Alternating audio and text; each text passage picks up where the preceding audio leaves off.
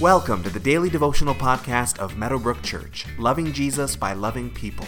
For more information about who we are, find us online at www.meadowbrook.ca.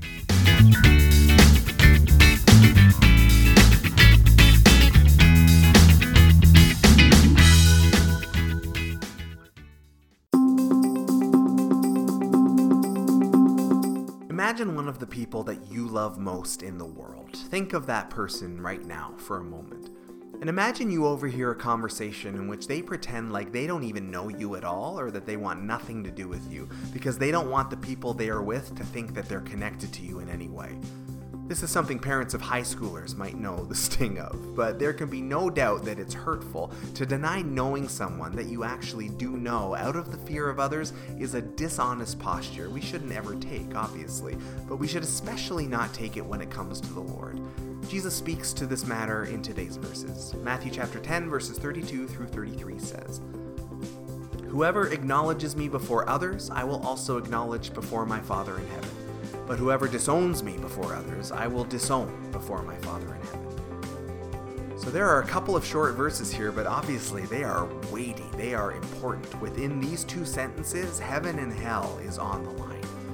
Jesus has been talking in previous verses about not walking in the fear of man. He is about to send his disciples out into the world to preach the gospel, and he's warned them that persecution will come because of the gospel. But he's also been warning them not to let the fear of man or man's consequences dissuade them from what they're supposed to be doing. There may be a lot of reasonable reasons to deny knowing Jesus in order to save your own skin, but Jesus warns them about the consequences of such actions. Deny me, and I will deny you before the Father. This is a very big deal. The only way for any of us to get into heaven is for Jesus to bring you in, essentially. We receive this gift by trusting and obeying him.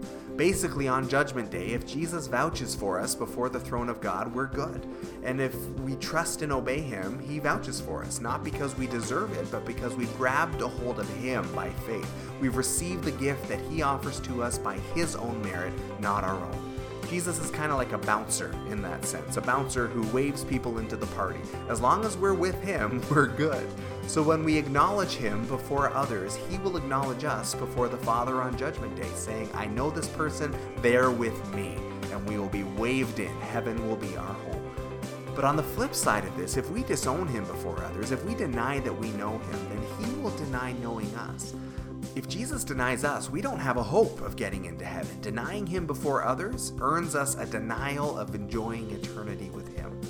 Now, famously, Peter did deny Christ before others, but Peter also repented, acknowledging his guilt, and he never did it again, even dying for his faith in Christ. So this is a sin that can be forgiven if we've done it, but Peter turned things around and lived a life openly acknowledging Jesus as Lord, as of course we should do as well. Today, take some time to repent if you've ever denied Jesus before others in your life. And whether you have or you haven't, make sure you go out and acknowledge him in front of others in some way today.